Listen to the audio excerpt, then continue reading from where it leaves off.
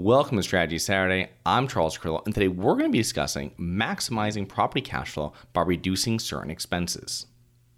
Have you always wanted to invest in real estate but didn't have the time, didn't know where to find the deals, couldn't get the funding, and didn't want tenants calling you? Since 2006, I've been buying income-producing properties in great locations that provide us with consistent passive income while we wait for appreciation in the future and take advantage of tax laws while we're waiting.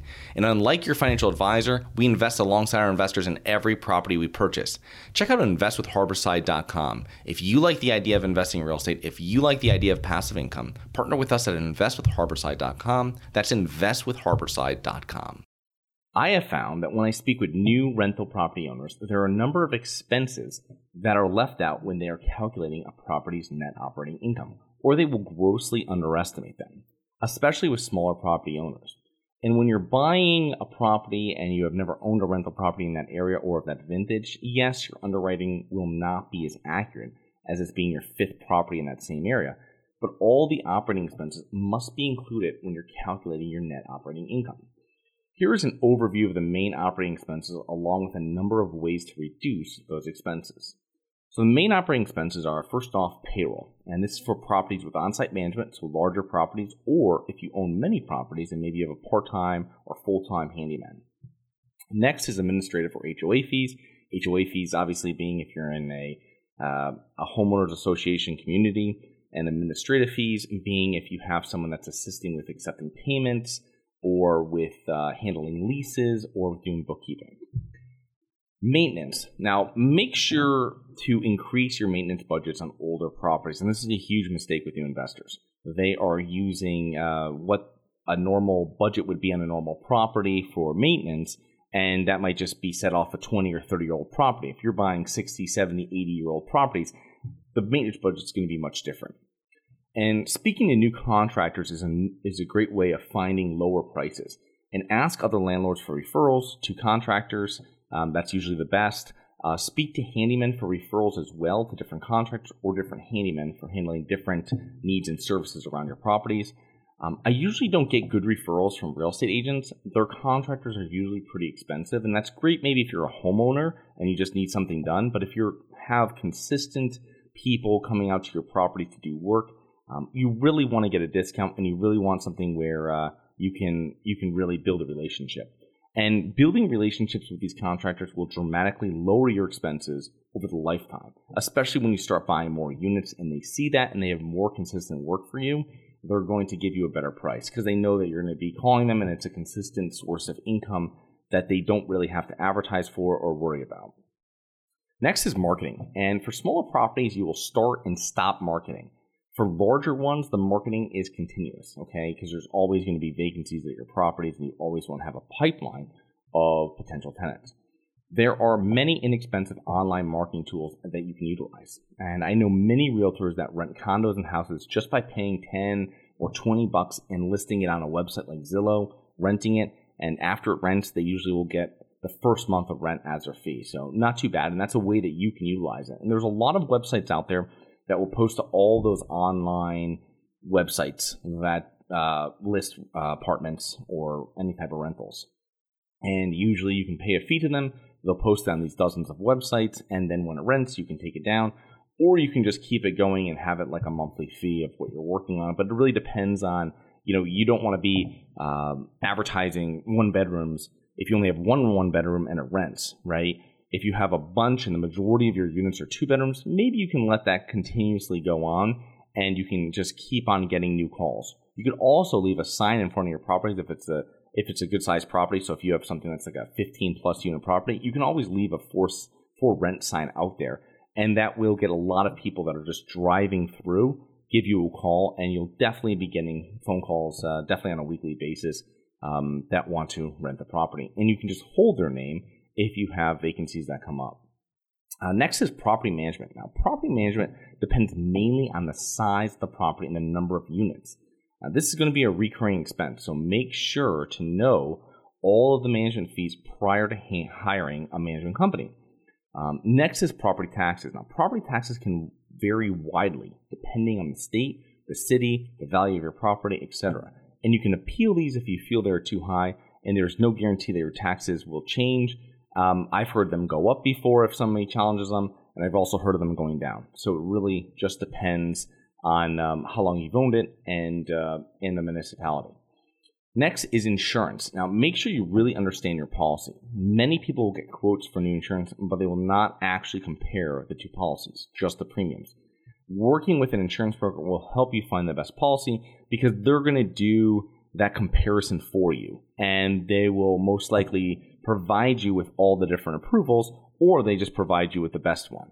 And they've already done that comparison, but you can review it, but it's one less thing you have to deal with. Now, I would caution when you're working with multiple insurance brokers, unless you ask the first insurance brokers what companies you worked with. And then you can tell the second company that. If they have different companies that will write or do write policies similar to the property you're trying to get insured, that'll be great. Then they're not doing the legwork again.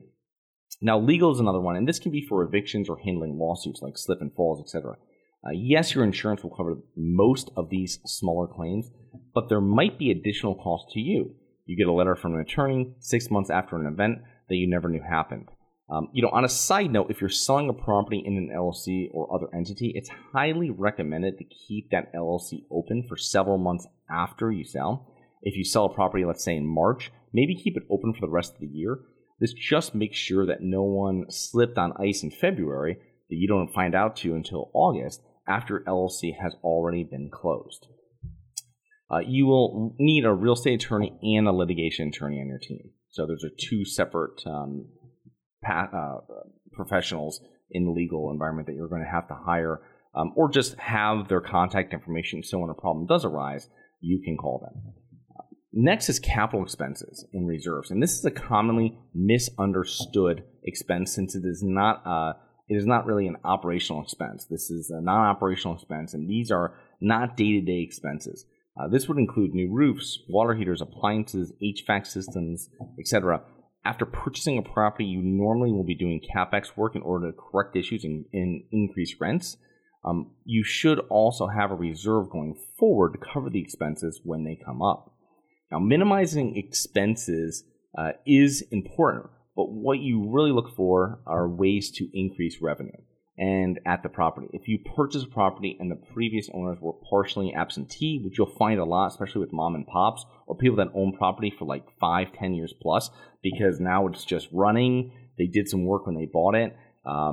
They've paid down their mortgage. The property's appreciated a lot. They've raised rents. You know what I mean? And it's really just kind of like a cash flow machine for them. But they're usually leaving a lot of money on the table.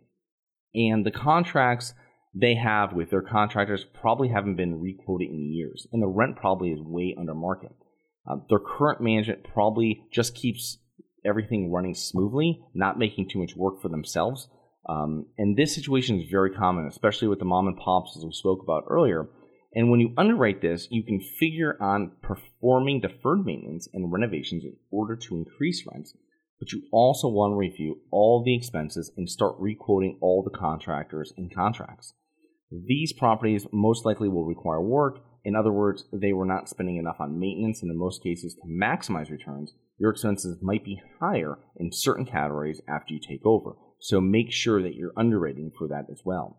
My point is focus more on increasing the revenue than a business plan that is based mainly upon lowering expenses.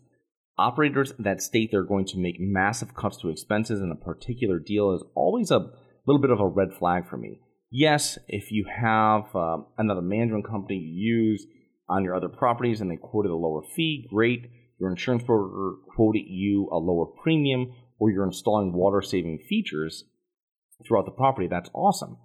These are all great things, but you need to make sure the property is increasing value and increasing in appeal to potential tenants that will accept higher rents for a better place to live.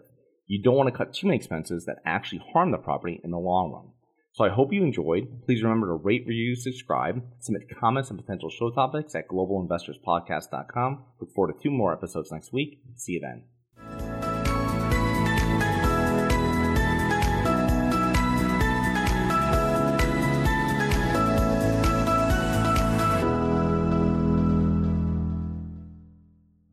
Nothing in this episode should be considered specific, personal, or professional advice. Any investment opportunities mentioned on this podcast are limited to accredited investors. Any investments will only be made with proper disclosure, subscription documentation, and are subject to all applicable laws. Please consult an appropriate tax, legal, real estate, financial, or business professional for individualized advice. Opinions of guests are their own. Information is not guaranteed. All investment strategies have the potential for profit or loss. The host is operating on behalf of Syndication Superstars LLC exclusively.